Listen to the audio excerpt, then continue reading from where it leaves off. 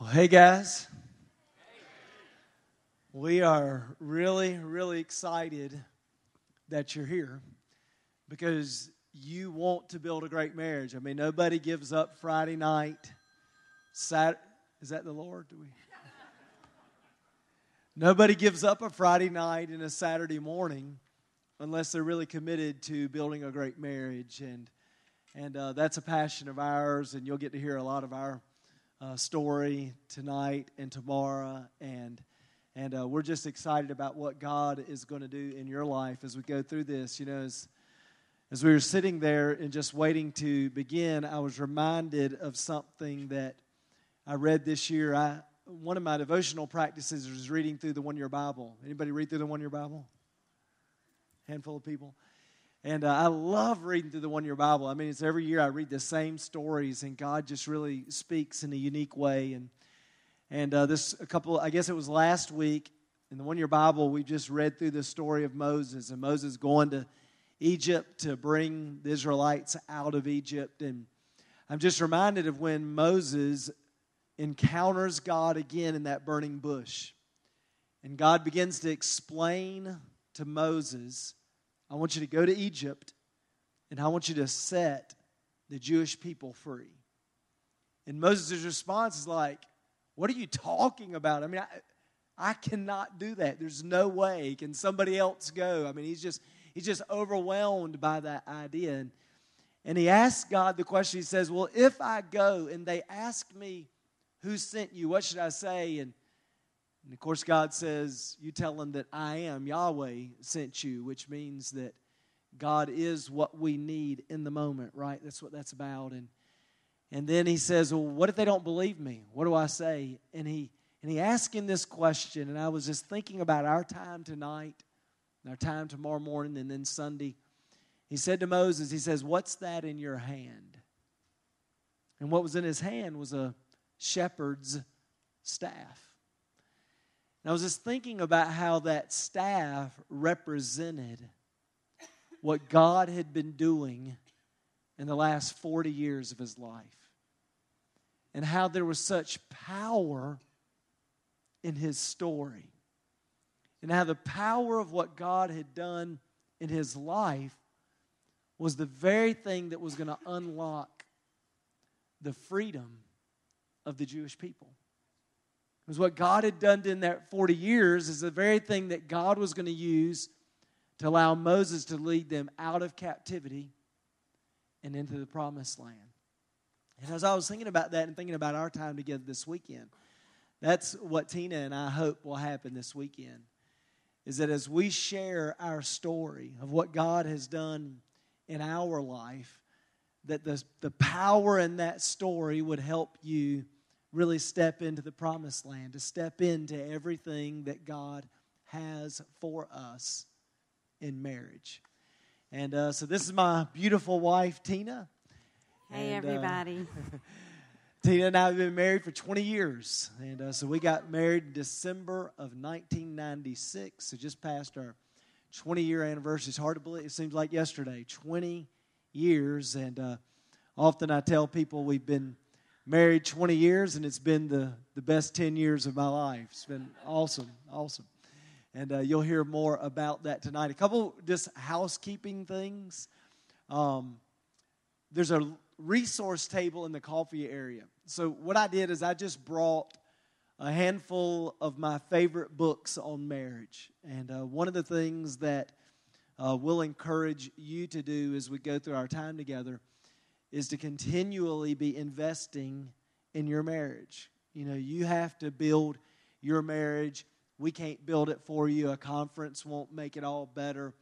A conference is intended to inspire you and to give you some tools, but you have to build it. And those books give you some tools that'll help you to build a great marriage. And I just hope that that's your expectation. I hope that you won't ever allow anyone or your circumstances or your family or your feelings or the current state of your marriage. I hope you won't allow anything or anyone to ever allow you to settle for anything less than a great marriage. That should be our goal. I mean, that should be our our pursuit. And I just believe everybody can have it. Everybody can have it. That is a very reasonable expectation. But anyway, I put those books there just so that if you'd like to know what are a couple of books that we could be reading, they're there. Now this is so important. I didn't buy these books to bring them. They're actually my books that I've marked all in. So I really want to take them all home with me. So those are not gifts. They're just books for you to be able to look through. And if there's one you really like, take a picture of it so that you've got the name and the author so you can get online and order you a copy. And those are some of the books that have really, really helped us. Also, when you came in today, you should have gotten an index card. Everybody hold up their index card. You have an index card? Okay, so we need someone towards the back. There's index cards on the table. If you don't have an index card, if you'll raise your hand, these guys will bring you an index card. And here's the purpose of the index card. We're going to cover, we've got material that we're going to cover, but there's no way we can cover every question that every person comes to an event like this with. So the whole idea of the index card is don't write your name on it, but write your question. In fact, there are some questions you're not willing to ask if your name is attached to it, right? And so write your question on that index card. About halfway through tonight, we'll take a 5-minute stretch, bathroom break. During that break, they're going to put some kind of basket, bucket, something on the little table back there. And you can just drop it in there. And after each session, we'll try to go through as many of those questions. If it's a question I know we're already going to answer, we'll skip it. But all the questions that we're not really dealing with, we'll try to get through as many of those questions as we can, because at the end of the day, if you come to a conference and we don't speak to the thing that you're wrestling with right now, then we don't want you to leave feeling like, well, that didn't help me. So we want to make sure that we do all that we can to address everything that we can. Well, Tina and I told you, have been married 20 years. We have 3 kids. We have a son, Luke, who's 15. I think we got a picture. Do we have a picture? We didn't get a picture? Okay, maybe we can find it and show it tomorrow, because it was supposed to be sent. If it wasn't sent, I'll get it sent so I can brag on my family a little bit tomorrow. But I've got a 15-year-old son. His name is Luke, and he's just passed me. He's about 6'2", and he loves telling me about that. And then I have my middle daughter is 14. Her name is Abigail. And then we have a little one. Her name is Isabel. Well, I say she's not real little anymore. She's 9, so she's about this big. And her name is Isabella. And we are blessed with 3 great children, and just love being parents, love being married now. It was hard early. We'll tell you a lot about that tonight and tomorrow, but it's been a great journey. You want to say anything about any of that I haven't talked about? Oh, you're putting me on the spot. No, I'll talk later. So we both grew up in Wilmington, North Carolina. How many have been to Wilmington before? That's our hometown. And we were actually in 2nd grade together, became boyfriend and girlfriend, got married. No, just kidding. We were in 2nd grade together. And in my last church, there was a couple who became boyfriend and girlfriend, became sweethearts in 3rd grade. And they had been married 73 years when I was their pastor. Wow. Just think about that. That's old, right? Oh, that's crazy. And very happily married. But we didn't. Well, we were in 2nd grade. I don't really remember her. She says she remembered me. I remember him because he was in trouble all the time. So I wouldn't have. I was too good for him in 2nd grade. I was an angel. So we started dating in college. We both went to UNCW, and we met in a student ministry, or we kind of reunited in a student ministry. Started dating not long after that. Dated about 5 years, and got married. And then in 2000, we moved to Greensboro. So we came to Greensboro October of 2000. We've been there 16 years. And we love pastoring Daystar. Daystar is a church like yours. When we got there, it was just very, very small. But over the years, God began helping us trying to figure out how do we reach this culture, how do we reach the next generation, and kind of reshape our church and ministry. And over the last few years, we've got to see a lot of people come to Christ, and we've got to see a lot of marriages transformed as we've shared our story and talked a lot about about marriage? I thought of something I can say. Okay. Stuff will just come to me. You know, Alan and I had a really rocky start, and I just felt like I wanted to say this at the beginning. It's always been hard for me to think, oh, here we are, he's a pastor, and we had such a rocky start. And I'm like, God, why did it have to be this way? And our story at our church is a big joke. I mean, we just laugh about it and everything now. But I feel like just through the years, you know, of course, I kind of wish it could have been different, but then I just thank God because he has used it so much. He's used it greatly in our lives to shape me into who I am and just to do a miracle in our marriage, and he's used it to be able to minister to other couples. And so I think I always have to keep in my mind, and just to let you know this, if you are in a bad place, you know, it's not how you begin, it's how you finish. And I'm just grateful for how God has used it. We are really excited to be here because we're excited anytime we can get away from our children. We want to recognize some couples, the first thing that we're going to do. The first thing I wanted to say, if you are here and you're single, and just praise the Lord that you're here and you're single and you want to come and learn what marriage is about before you even begin the journey to get married, that's great. But the first couples that we wanted to recognize are, do we have any engaged couples in here? If you'll raise your hand. One? Just one? Awesome. Bless your heart. Then we want to recognize the newly married couple. So I think this is how we'll do it. If you have been married, we'll just say 5 years or less if you'll stand up. 5 years or less. Awesome. And then, yeah. Okay, stay standing. Okay, if you've been married 4 years or less, stay standing. Okay, 3 years or less, stay standing. Okay, then 2 years. Okay, a year or less, stay standing.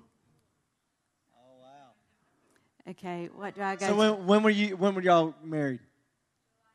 July 9th. 7 months. 7 months. When were y'all married? June 12th. So July. This is our most recently married. Well, no, right here. What? Okay. So right here. Congratulations. Oh, there's somebody else. Oh, I can't see you because of the Oh. lights. What's your date? Oh, Wow. Oh, wow. I'm so sorry. You were so close. Hey, did we get gift cards?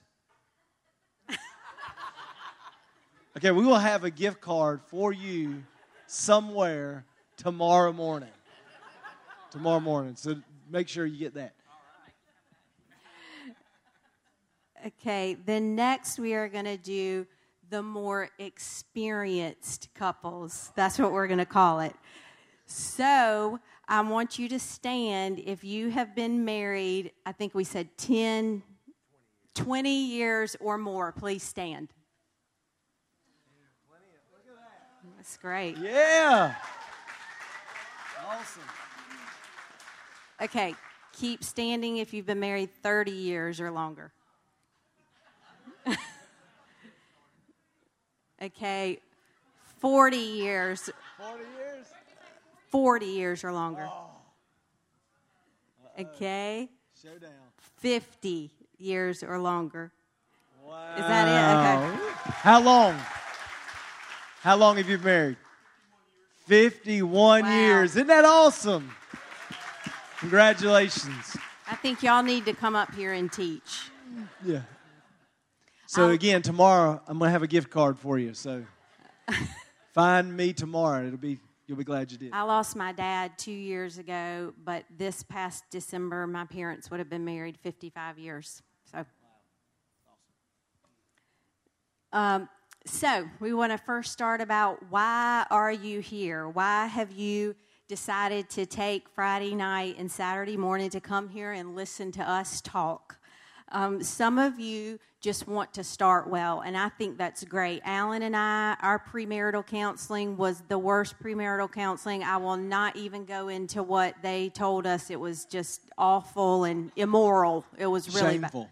It really is. And it was a pastor in our church. So it was awful.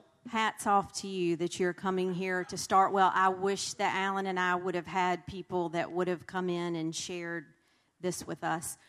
Some of you are here because you just probably need a tune-up on your marriage.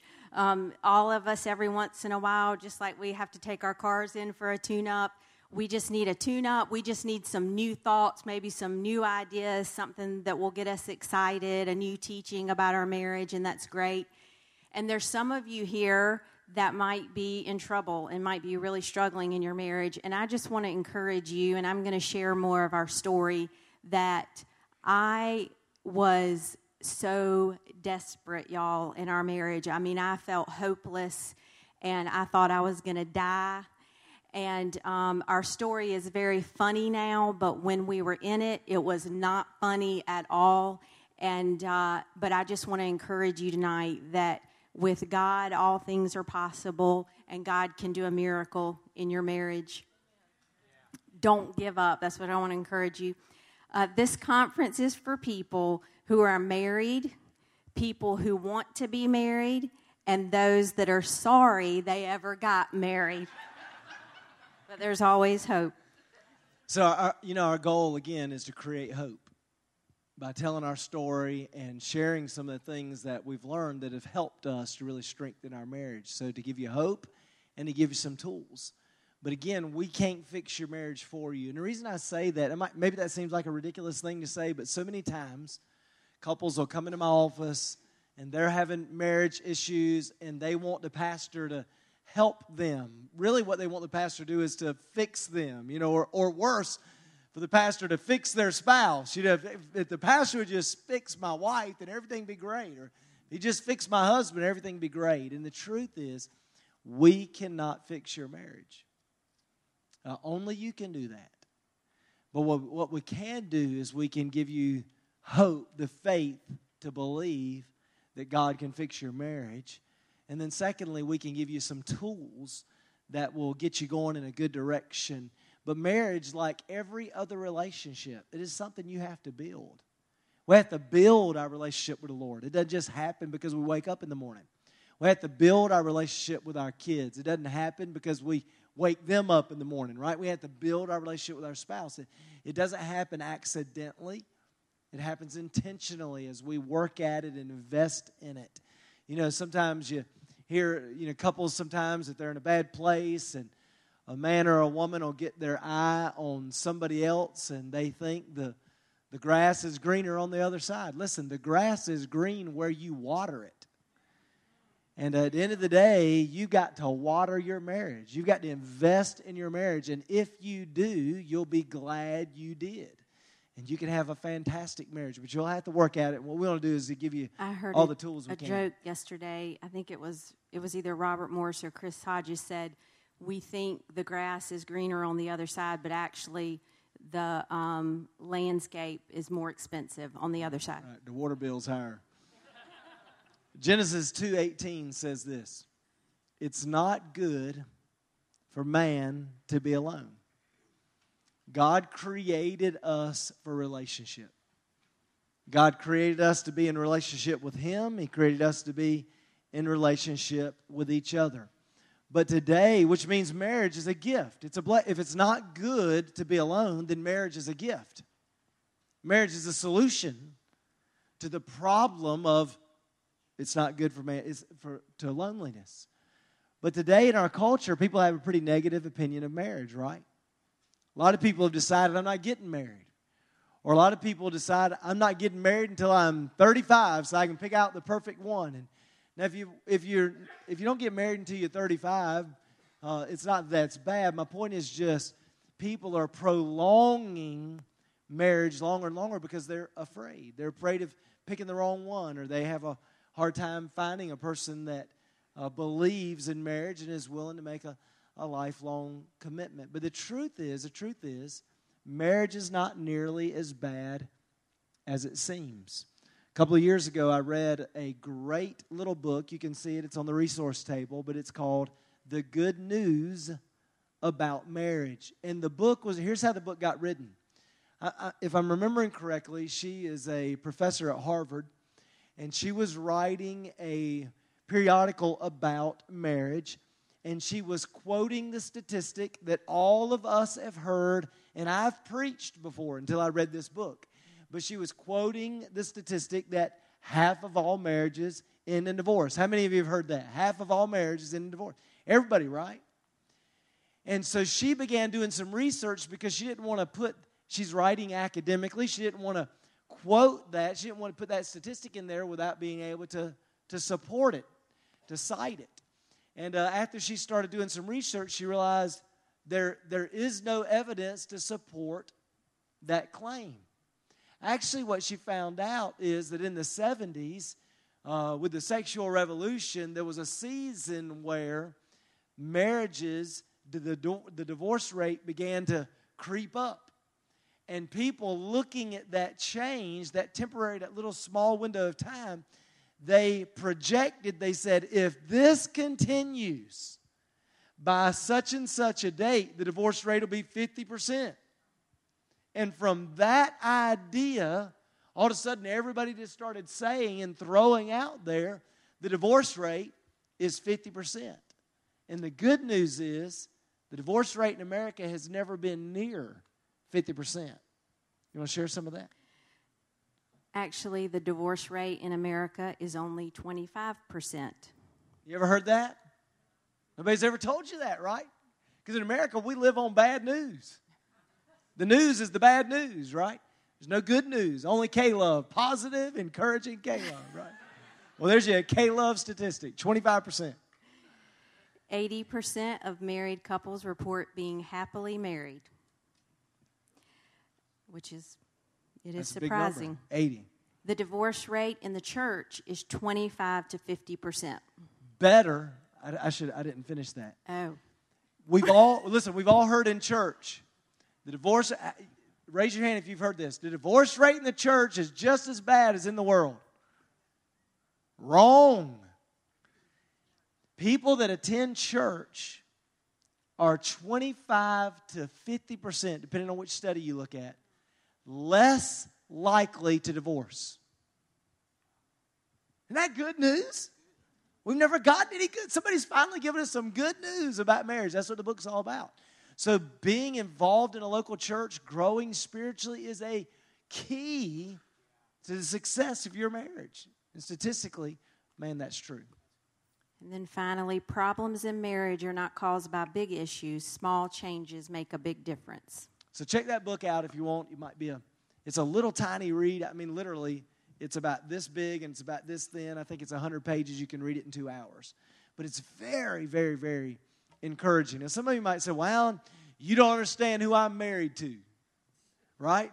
Those statistics sound fantastic for most people, but I'm not married to most people. Well, we want to talk about two big myths that people have a tendency to believe when it comes to marriage. Here's the first one, that the secret to a great marriage is picking the perfect spouse.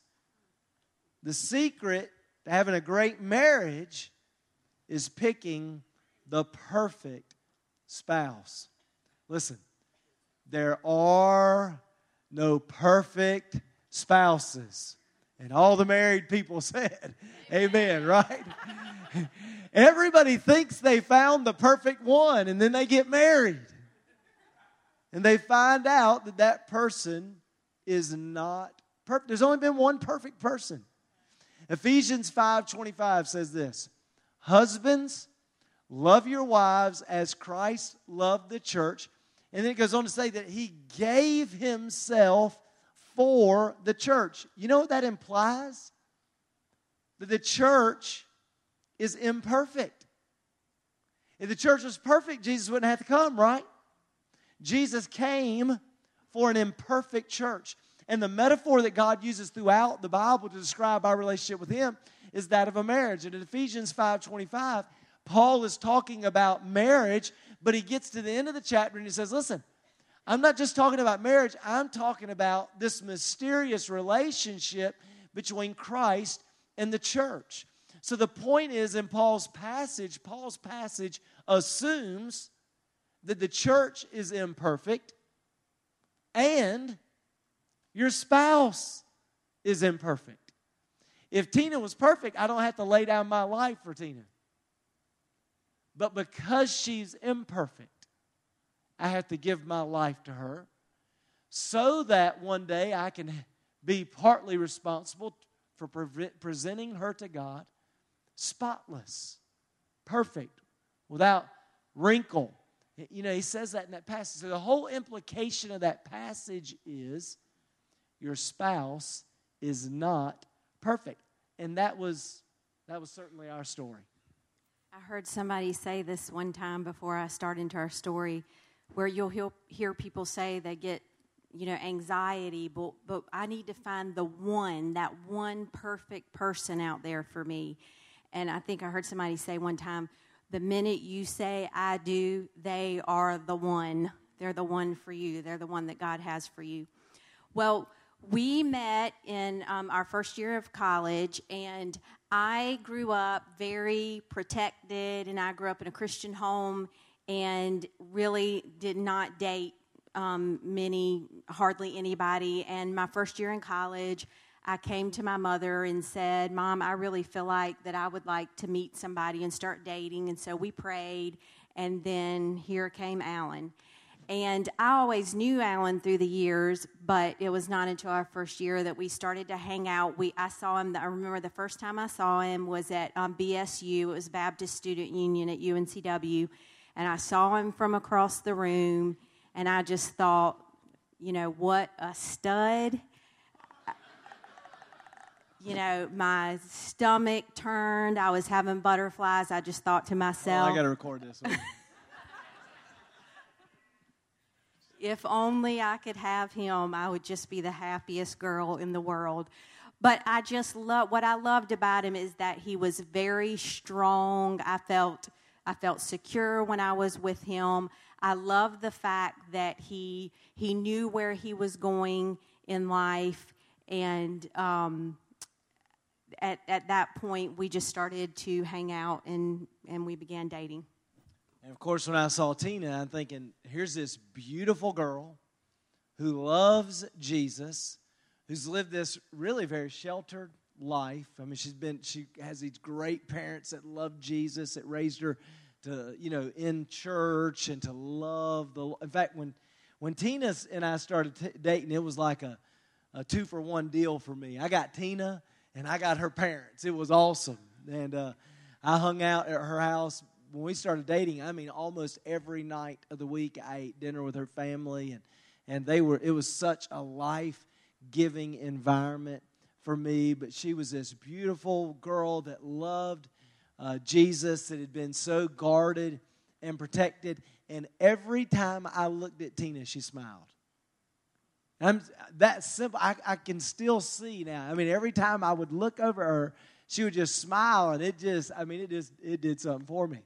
And so I started chasing her down, and our first date was interesting. Well, actually, the truth is that I kind of chased him down a little bit, and I guess you could say I was just kind of ready. And I knew that he loved the Lord, so I did kind of chase him down. He was not in a bad way, but he had been in a relationship, and so we were just friends at first. And what he said a minute ago, it is funny. My mom and I will joke. I think at times my mom liked him better than I did. And lots of times at night, I would go to bed, and Alan and my mom would stay up praying and singing together and watching preachers on television. And I was like, y'all It was a little weird. We were having revival. All the backslidden people went on to bed. We were serious about Jesus. I needed my rest. So anyways, I kind of chased him, and at one point he had told me one night that he just did not feel like he wanted to start dating seriously, and he just broke my heart, y'all. It was really bad. It was sad. But then in the same breath, he said, well, why don't you go out with me this Friday night? I mean, it was just weird. It was like, I was schizophrenic. Or he was just kind of Multiple acting like a personality woman. syndrome. He didn't know what he wanted. Oh, that hurt. So we went on our first date, and we went to this restaurant in Wilmington called Philly Deli. And Anybody been to J. Michael's Philly Deli? Oh, one person. It's awesome. Get extra cheese. Anyway, you need to go there. If you ever go to Wilmington, it's awesome. As long I had grown up in Wilmington, I had never been to J. Michael's Philly Deli, so he opened my eyes to a great Philly cheesesteak, even though now I don't eat dairy or gluten. But anyways, that's another story. But we went to J. Michael's, and you know how girls, when we start going out with a guy at first and you go out to eat, you want him to think that you eat like a bird. Well, you just have to eat little pieces. You don't want them to see you do your mouth funny or, eat like a pig, And so he ordered a large Philly cheesesteak for us to split, and he got extra cheese on it. And when you eat the sandwich, I had cheese all over my face, all over my hands. It was awesome. Love at first sight. It was awesome. It was unbelievable. So what was strange, I guess, about that night is that through the night, he would just make comments about us being married. And, I am just like, what in the world is going on in his head? And so by the end of the night, we had decided, I think God had just changed his heart, and we had decided at the end of the night that we were going to start to date one another seriously. My hang-up was, and I told Tina this a couple of months before this moment, I knew if we started dating that, I knew she was perfect. That would just be kind of the end of it, and I wasn't sure I was working at the time, working 3 jobs. I was going through, trying to pay my way through college, and I just didn't think that was a wise decision. But when I saw that cheese all over her face, there was just no stopping me, So we dated about 5 years, and then we got married. And I had been trying to talk her into marriage for about 3 years, and because I was independent, I was out of the house and living on my own, and I figured, man, it'd be great to have a roommate and so someone that would cook for you and take your clothes off. Just saying. That was great. And so we were hanging on, and I was looking forward to getting married. And the day finally came. We were getting married. I was so excited. Well, how long do y'all have? I'm going to try to condense this. Alan and I had a lot of issues. And we dated for 5 years, and we're going to talk about some of our issues in a minute. So, we all bring issues into marriage. We all bring issues into our dating relationship. So we just had some big struggles, and we got engaged, and I don't even know how long we were engaged. I knew that there were issues, and I actually gave the ring back to Alan. It broke my mom's heart. I told my mom that maybe she should go and marry him. Actually, her mom and I kept dating the whole time. Really. I talked to her almost every day. It was awesome. This sounds so bad. It's really funny now. So I gave him the ring back, and we actually stayed apart for 7 months. But I feel like I had to do that because I just had so many questions. So we got back together, and, I loved Alan, but I just had so many issues. I grew up in such a sheltered home. When we got married, I flew for the first time. I left Wilmington for the first time. I left my mama for the first time. I probably had a little bit of an unhealthy attachment to my mom and to my family. I just did everything for the first time. I was working full-time for the first time. He was in seminary, going into the ministry, and then I was having sex for the first time. Don't even get me started on that. We'll talk about that in the morning. It was a big change for me in one day. And I think the day of our wedding, I've wondered all along, God, I've even questioned, God, was I supposed to marry him?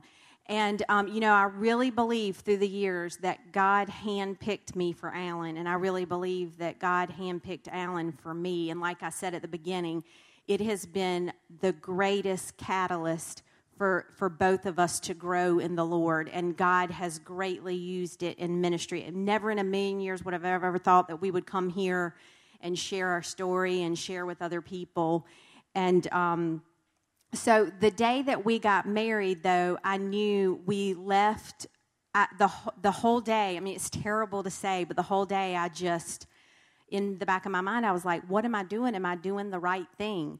Because I think the main thing for me with Alan was that I loved Alan and I loved to be with Alan, but I always felt like with Alan that he wanted to change me, that I wasn't, and I'm going to talk about in a minute, the lie that I was living out of was that I was not enough. And so I think that was my fear, is that I was just going to marry him, and he was very passionate, and his passion kind of drove me crazy.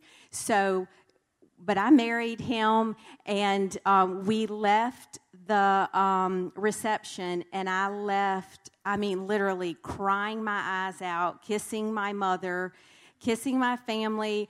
I had two little cousins that were like this tall that I had babysat for years. I mean, they are crying because they know I'm not coming back to Wilmington. We were going to live in Raleigh. And, it was just terrible. I cried the entire way to Raleigh. We drove from Wilmington to Raleigh. I remember at one point in the car, I stopped crying, and I looked over at him. He goes, just go ahead and get it out. So I just kept crying. I cried the entire way to Raleigh. I cried. We got in the hotel room. I was still crying. I think I called my mom. I was crying. I cried. I got in the shower. I cried in the shower, and I thought to myself, dear God, what am I about to do? And I cried. It was just terrible.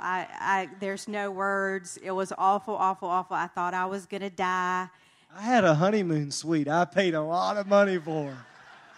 That was a waste of money. It was very disappointing. We tell couples all the time getting married, and say, listen, you need to lower your expectations, because your honeymoon night and your honeymoon, it might not be like the movies. Just let's get back to reality. And we figure if we lower their expectations, they'll have a great time. But we went in with high expectations, and it was a disaster. It was a disaster. So she cried herself to sleep. We got up in the morning at 5 o'clock, got on a plane, and headed to Cancun. And we were going to be there for a week. Of course, that was the first time she had flown, first time she had left the country, first time she had slept outside of her mama's house unless it was at her best friend's house. And we walked into this honeymoon suite at an all-inclusive resort, overlooking some beautiful water. I don't know what it was. And I'm just like overwhelmed. Look at this. Isn't this incredible? And she walks in, and here she goes again. She's just sobbing hysterically. And I walked over to the balcony. We were on like the 5th floor.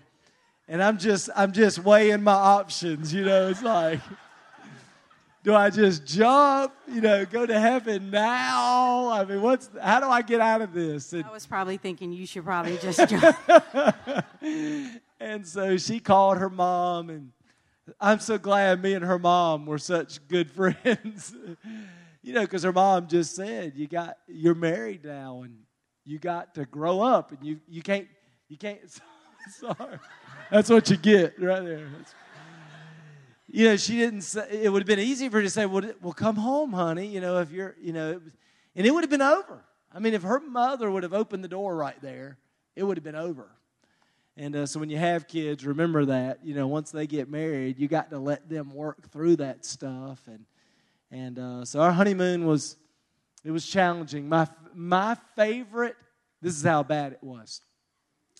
My favorite memory from our honeymoon was every morning they had this breakfast buffet bar. with full peeled kiwi. Like I could eat all of them I wanted for free. I mean, that was like that's my best memory from my honeymoon. Isn't that bad? It was rough. And I will have to say that my best memory was actually during our honeymoon, I started my period. And that was my best memory. I'm not sure that changed anything, but I'm glad you worked through that. But let me tell you, our church just got us a trip for 15 years to Cabo.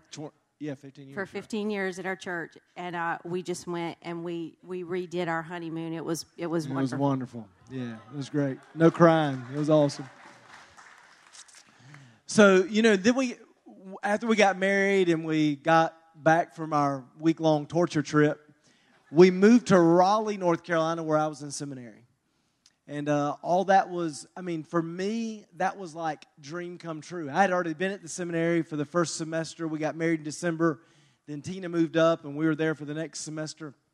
And it's like all of a sudden, I was surrounded by all these people that loved Jesus and wanted to talk about theology and tell other people about Jesus. 3 times a week, they brought in the best preachers from all over America, and I got to hear these guys and meet them, and I got to sit in class every day and learn about the Bible. It was like the greatest thing in the world. It was like you ever been on a missions trip or a youth camp? It was like I was there permanently. This is like awesome. And Tina, on the other hand, things were a little different for her. It's like she was about to die. Yes, I was dying. When we got back to, I was about to say we had our week of torture, and then we came back to Raleigh for the next many years of torture.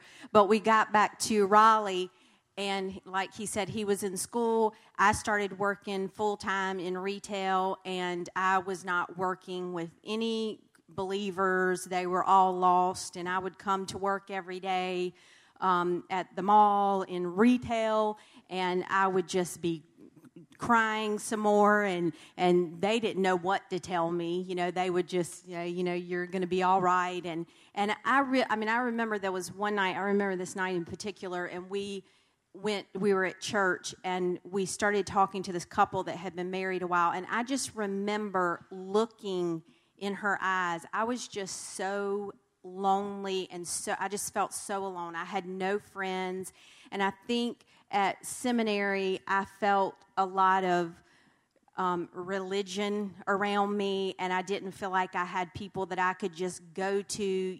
When you're hurting, you need somebody that you can go to and say, listen, I'm hurting. I need somebody to pray for me. I'm desperate. I feel hopeless. And you don't need somebody just to tell you to just get over it and do what you got to do. And so I needed some people there for me, and I did not have that. I barely saw Alan. Lots of times he worked retail too. We would pass each other, so I would be at the seminary by myself at night, and that just was very difficult for me. So after a few months of that, I came home. I don't know exactly the date, probably in April, as the semester was winding down, and I knew Tina was having a hard time. I just didn't know how difficult a time she was having. So like she said, she'd be at work all day, I'd be in class. And then we both worked at Crabtree Valley Mall, which is a big mall in Raleigh. And literally we would pass each other on the road. She'd be coming home, I'd be going to work. I worked from 5 to 9, so I'd get home about 10. So we'd see each other maybe a few minutes in the morning before I left for class. My classes started at 7:30. So we'd see each other a few minutes in the morning, and we'd see each other a few minutes at night. And we wouldn't see each other on weekends, because weekends when you work retail, you're at work on the weekends, and we just never saw each other. And so I knew she was having a hard time. I didn't know how hard a time, because I wasn't there to know. And one day I came home, and she's just hysterical in tears again. And we began to talk, and as we talked, she just told me, she said, I don't love you, and I don't think I want to be married, and I will never be in the ministry, and I'm going back home. And that was a hard moment, right? Because in my mind, everything that mattered to me was slipping through my hands.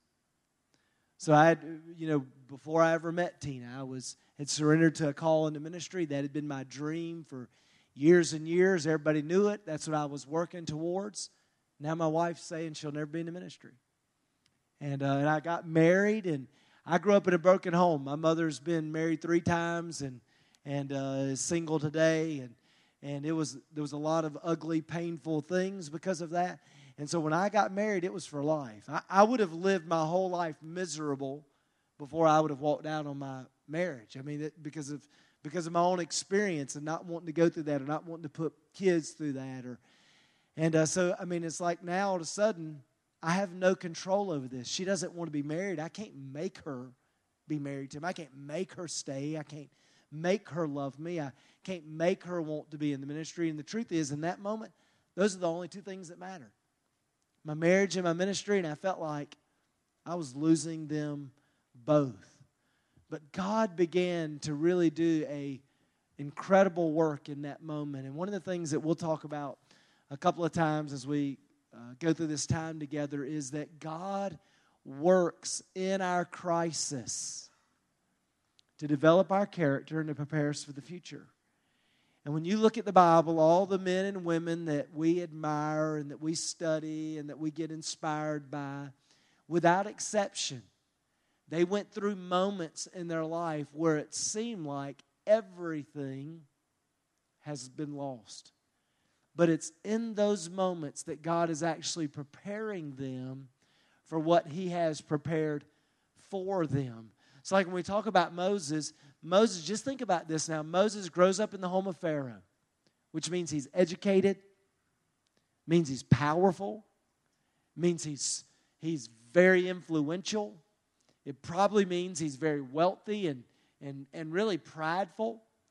And then after killing the Egyptian and fleeing into the wilderness as a fugitive for 40 years, and you think about that, 40 years. In his mind, his life's over.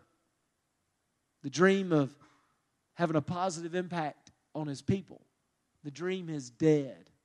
God has forgotten him. I mean, just think about our marriage, the first 5 years of our marriage, it was hard. Moses, it was 40 years. 40 years. Joseph, I believe, if I remember correctly, it was 14 years as a slave and prisoner.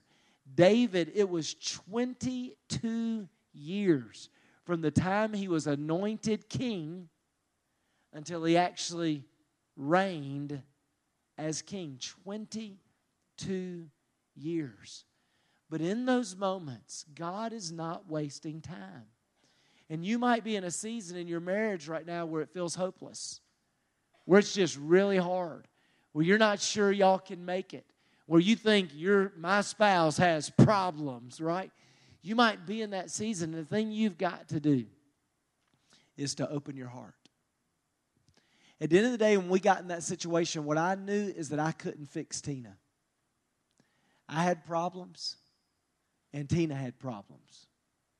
But I couldn't waste one moment of time trying to fix my wife because that wasn't going to help me.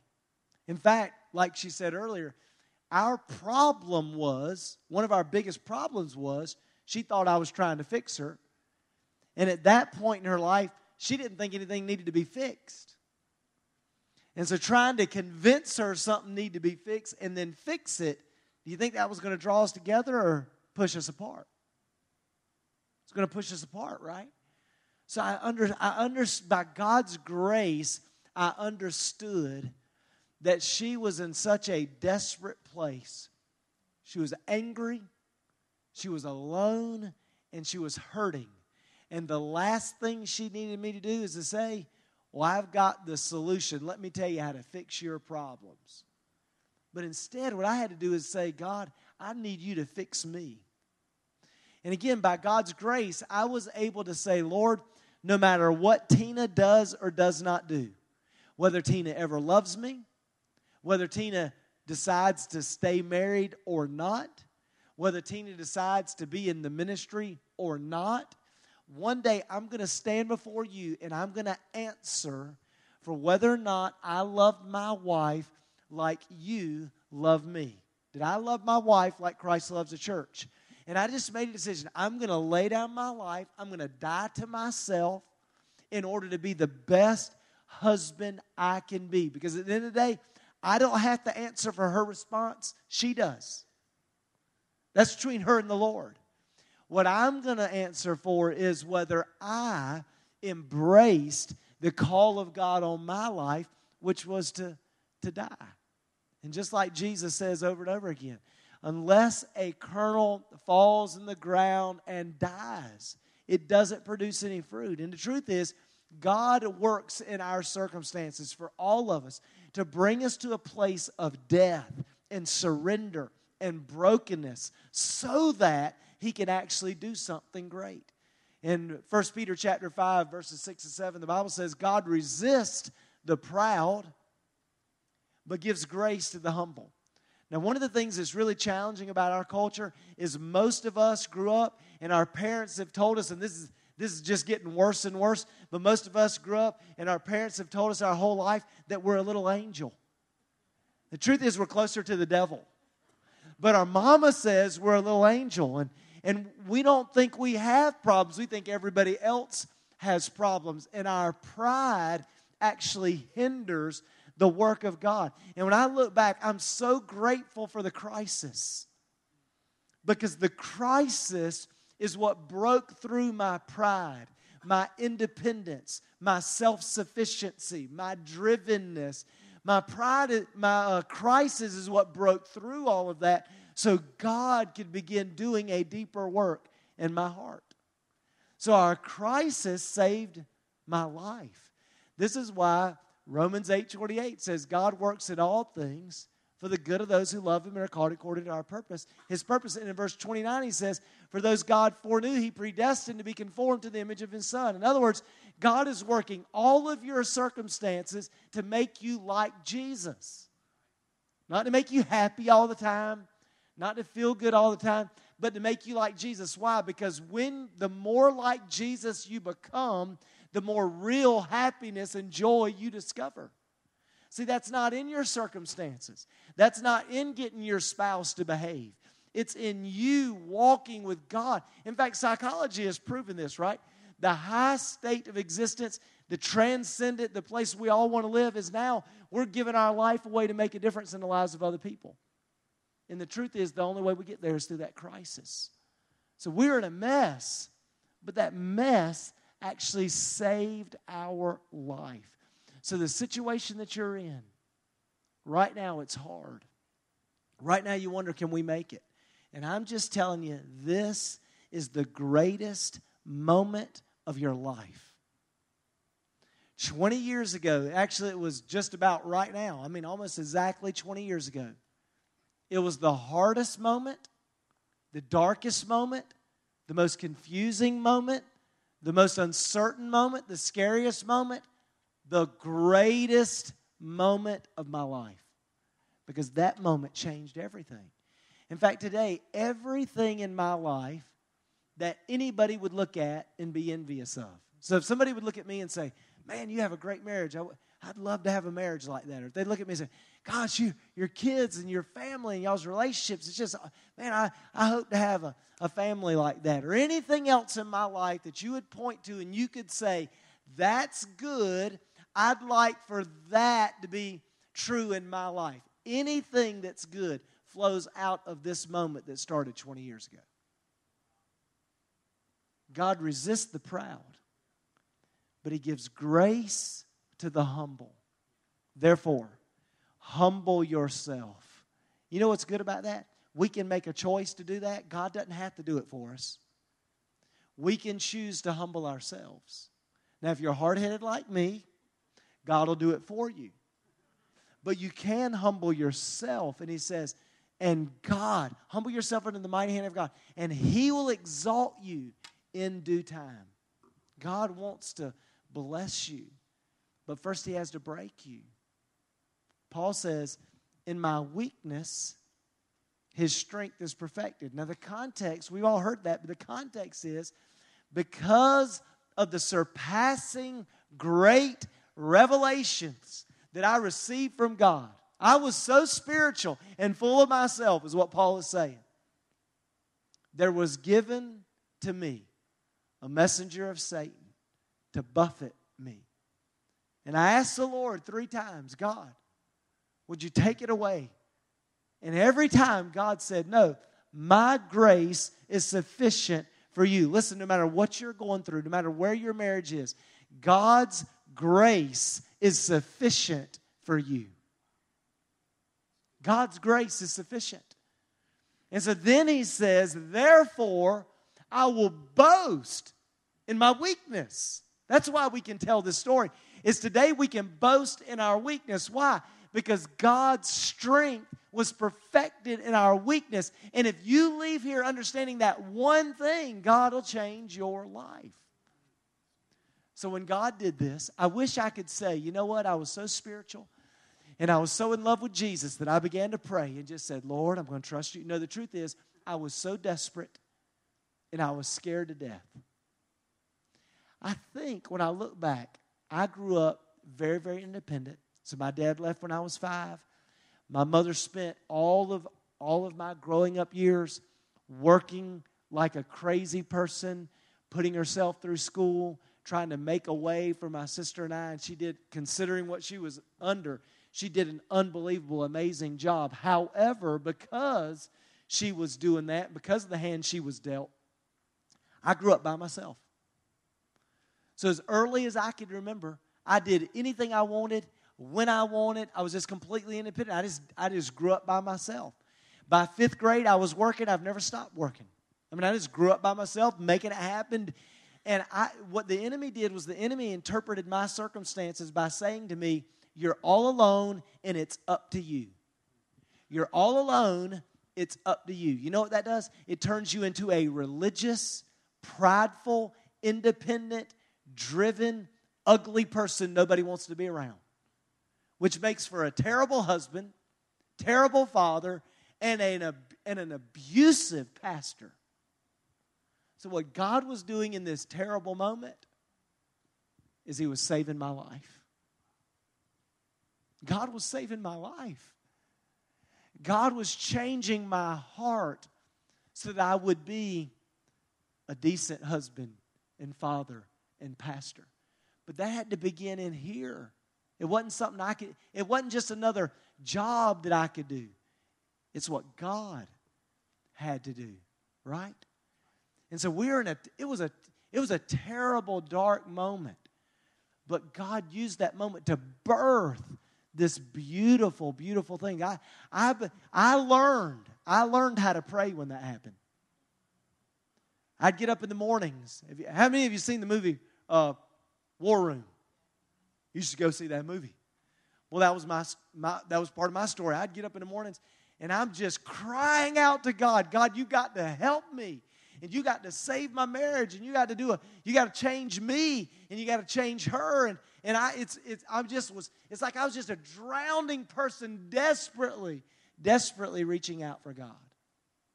And listen, when you seek Him, you will find Him. When you seek with all your heart.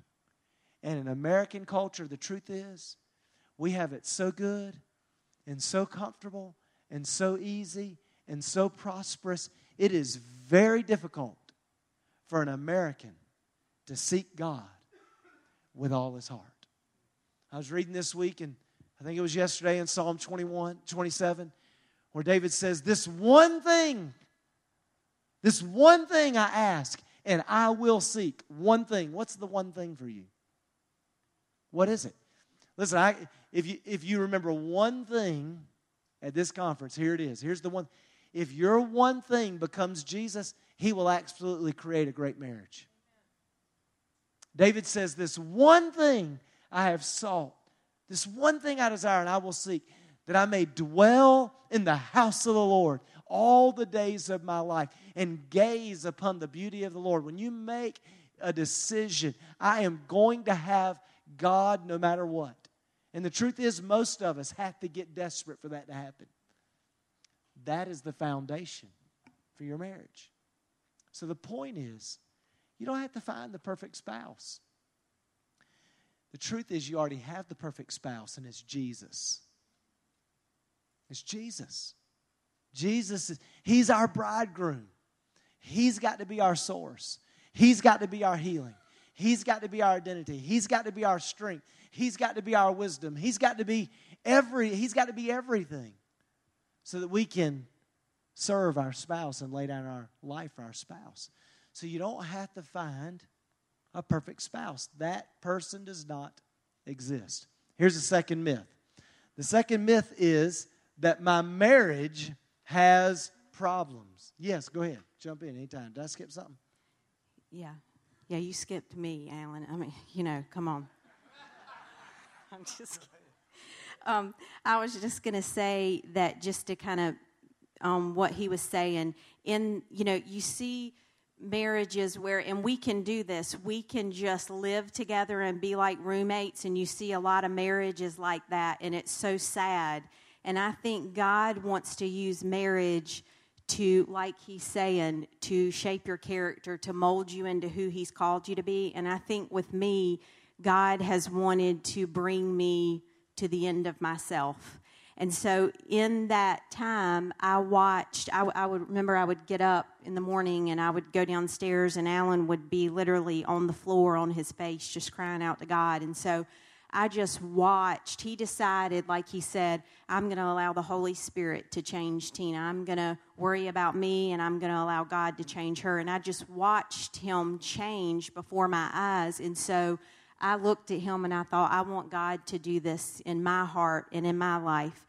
And during this time, and ladies especially, it's hard to get up here. I get nervous, but I know God's called me to share my story. But like Alan said, if there is one thing I can share with you tonight, it is Jesus. Jesus is the answer for your marriage. He is the answer for everything.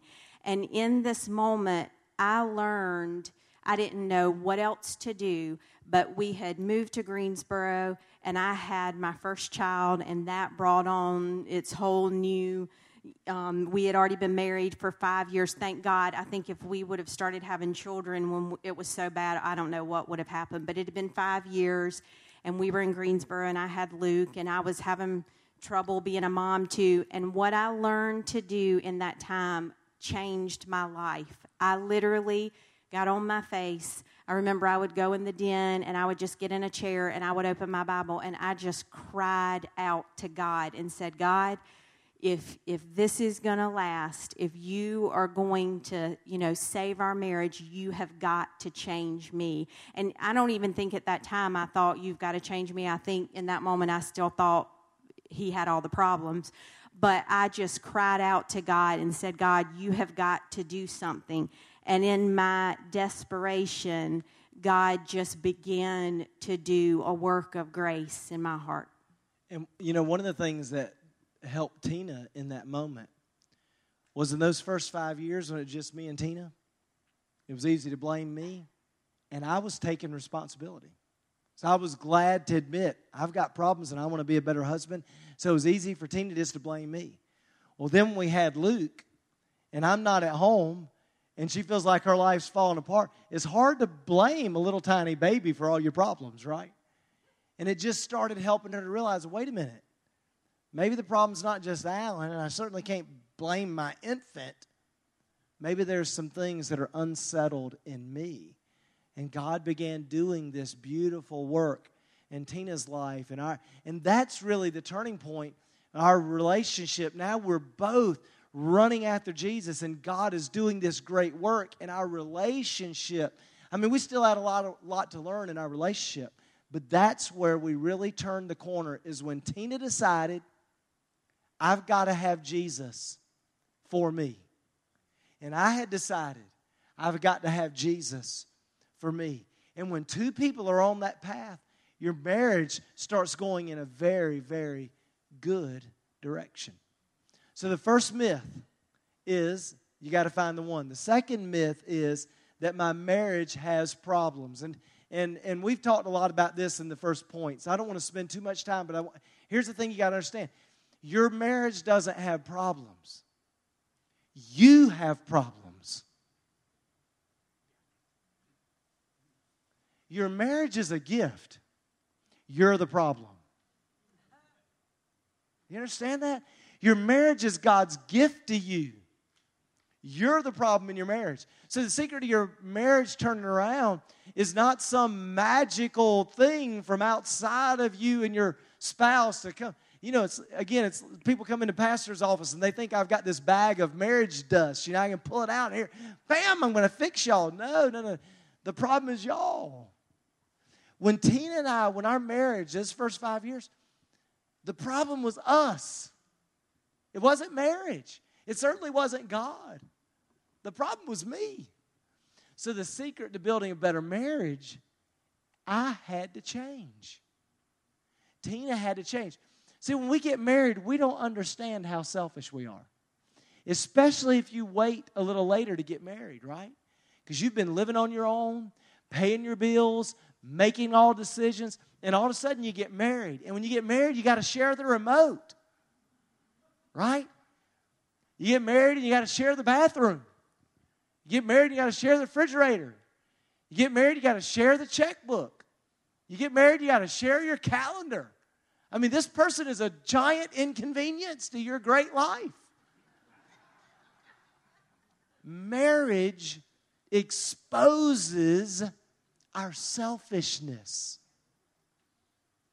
It just exposes it in a beautiful way. When God said it's not good for man to be alone, I don't think he just meant, well, Adam's bored. He can't talk to any of those animals, so I'll give him a woman. It wasn't good for Adam to be alone, because when we're all alone, it's so easy to lead into gross selfishness and even idolatry, self-worship. It's all about me. And marriage just exposes and begins breaking. It teaches you, I'm living to serve somebody else. And that's a great thing to learn. It's not about me. Read those numbers right there.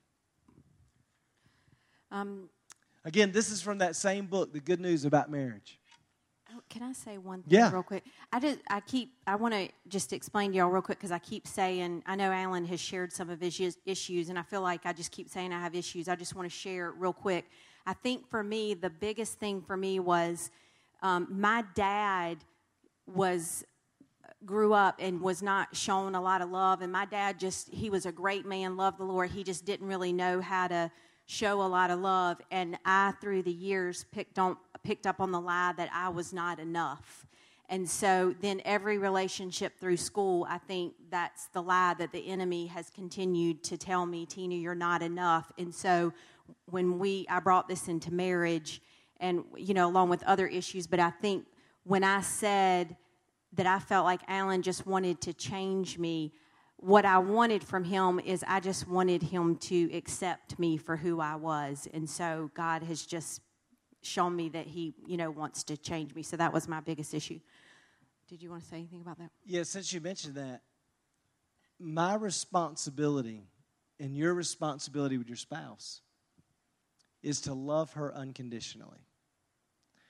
One of the things that God really spoke to me about in that whole Ephesians 5:25 is, husbands, love your wife like Christ loves the church. I just began meditating on that and asking the Lord, how do you love me? So, for example, God loves me unconditionally. He loves me despite my mess. There's a lot of people who their life is not perfect, which I guess is all of us, right? And we have a tendency to think that because our life isn't perfect, God's hiding from us. In Genesis chapter 3, one of the most encouraging things is Adam and Eve sin. They're hiding. God is searching. Some of you just need to understand that alone. Is we think God's hiding and we're searching. No, you're hiding. God's searching. God's after us to redeem us, to rescue us, to set us free, to give us abundant life. Our tendency is to hide. So the gospel, this is such an important thing to understand too. What's true in your relationship with God should be true in your marriage. So if I understand I'm hiding, God's searching for me, if I understand the grace and the love of God, that's actually the thing that motivates me to serve and to honor and to please God, right? Romans 12:2. Paul says it's in light of God's mercy. So for 11 chapters, Paul has just explained the grace and the glory of God in his redemptive story. For 11 chapters. And then he says, in light of what I've just said in the last 11 chapters, you should present your body a living sacrifice, holy and acceptable. And he says that is your reasonable service of worship. So the whole point is, because God's loved you so well, the only reasonable response is to say, God, here's my whole life. You can have it all. That same thing should be true in your marriage. So for some of you right now, it would be easy to make a list. You could make a list of 4, 5, 10 things maybe that you really wish you could fix about your spouse. The question is,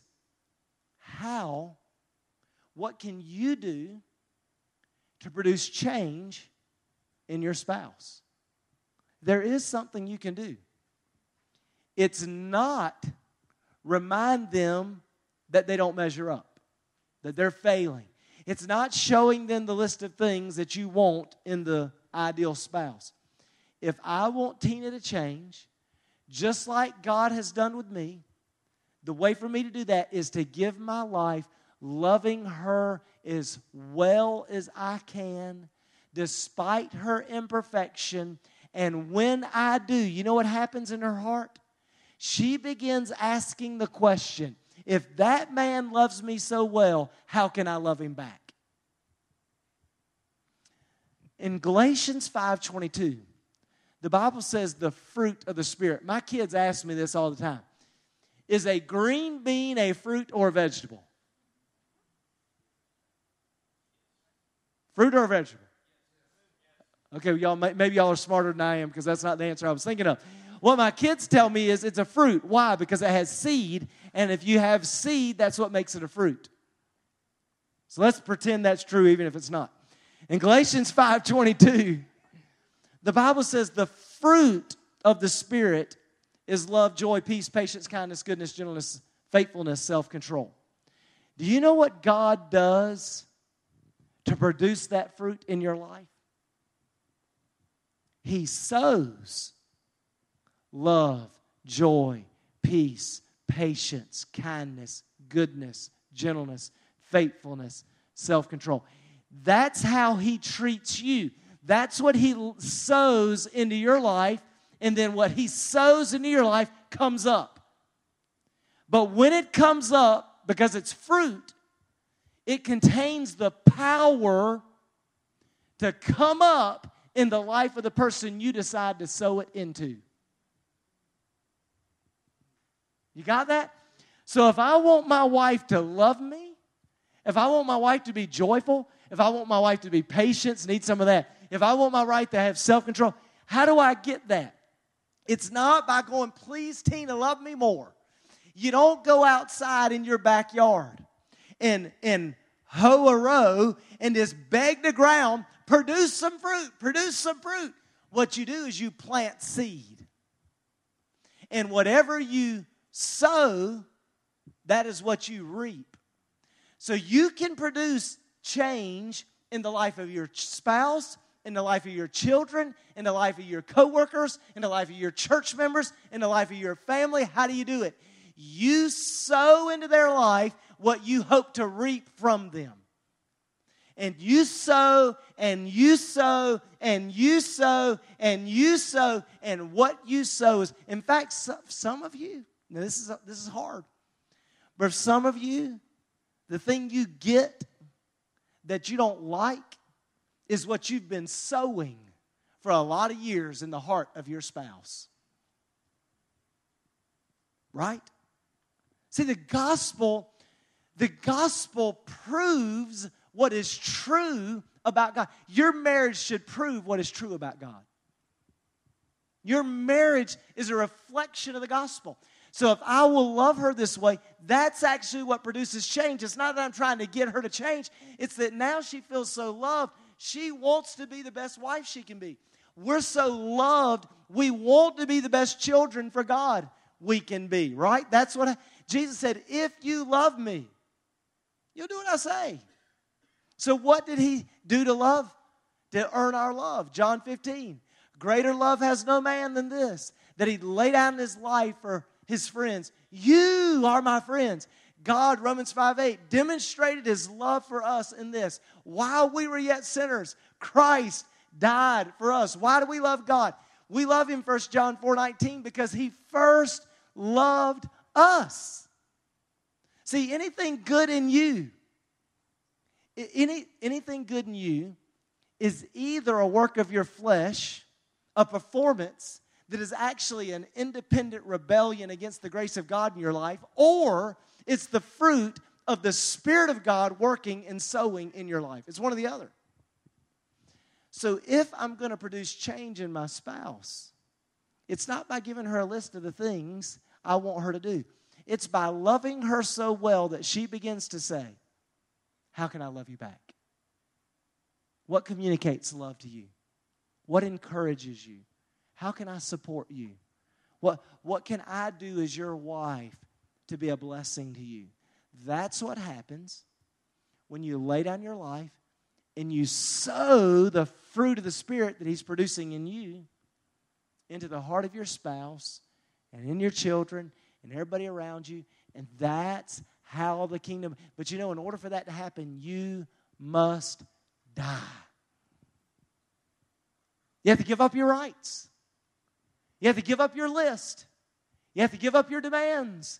You have to be willing to be that seed and to die, believing if I will lay my pride and my ego. Most couples, when they come to talk to me, it's like they're in a ring in opposite corners, ready to kill each other, and it's the other guy's fault. And the truth is, if you want your marriage to turn around, instead of fighting, you've just got to surrender. Just give up. Just totally surrender. Give up. And trust God to produce in you what your spouse needs, and then sow it,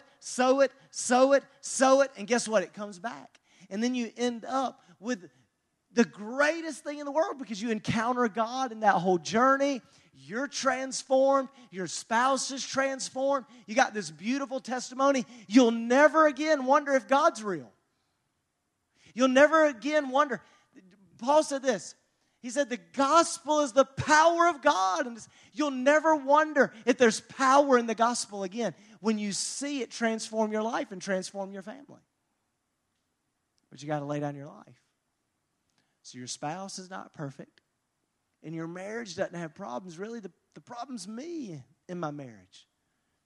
But Jesus is the solution. God can transform. So listen to these statistics, because here's what you can have. Again, from that same book. 75% of marriages make it. 80% of marriages are happy. Your spiritual growth gives you a 25 to 50% better chance to make it. And little changes along the way can make a big difference. Little changes along the way make a big difference. Thanks for listening to the Grace Life podcast. For more information about us, you can go to gracelife.me. That's gracelife.me. You can also follow us on Facebook at facebook.com/GraceLifeMe and on Twitter at GraceLife Church.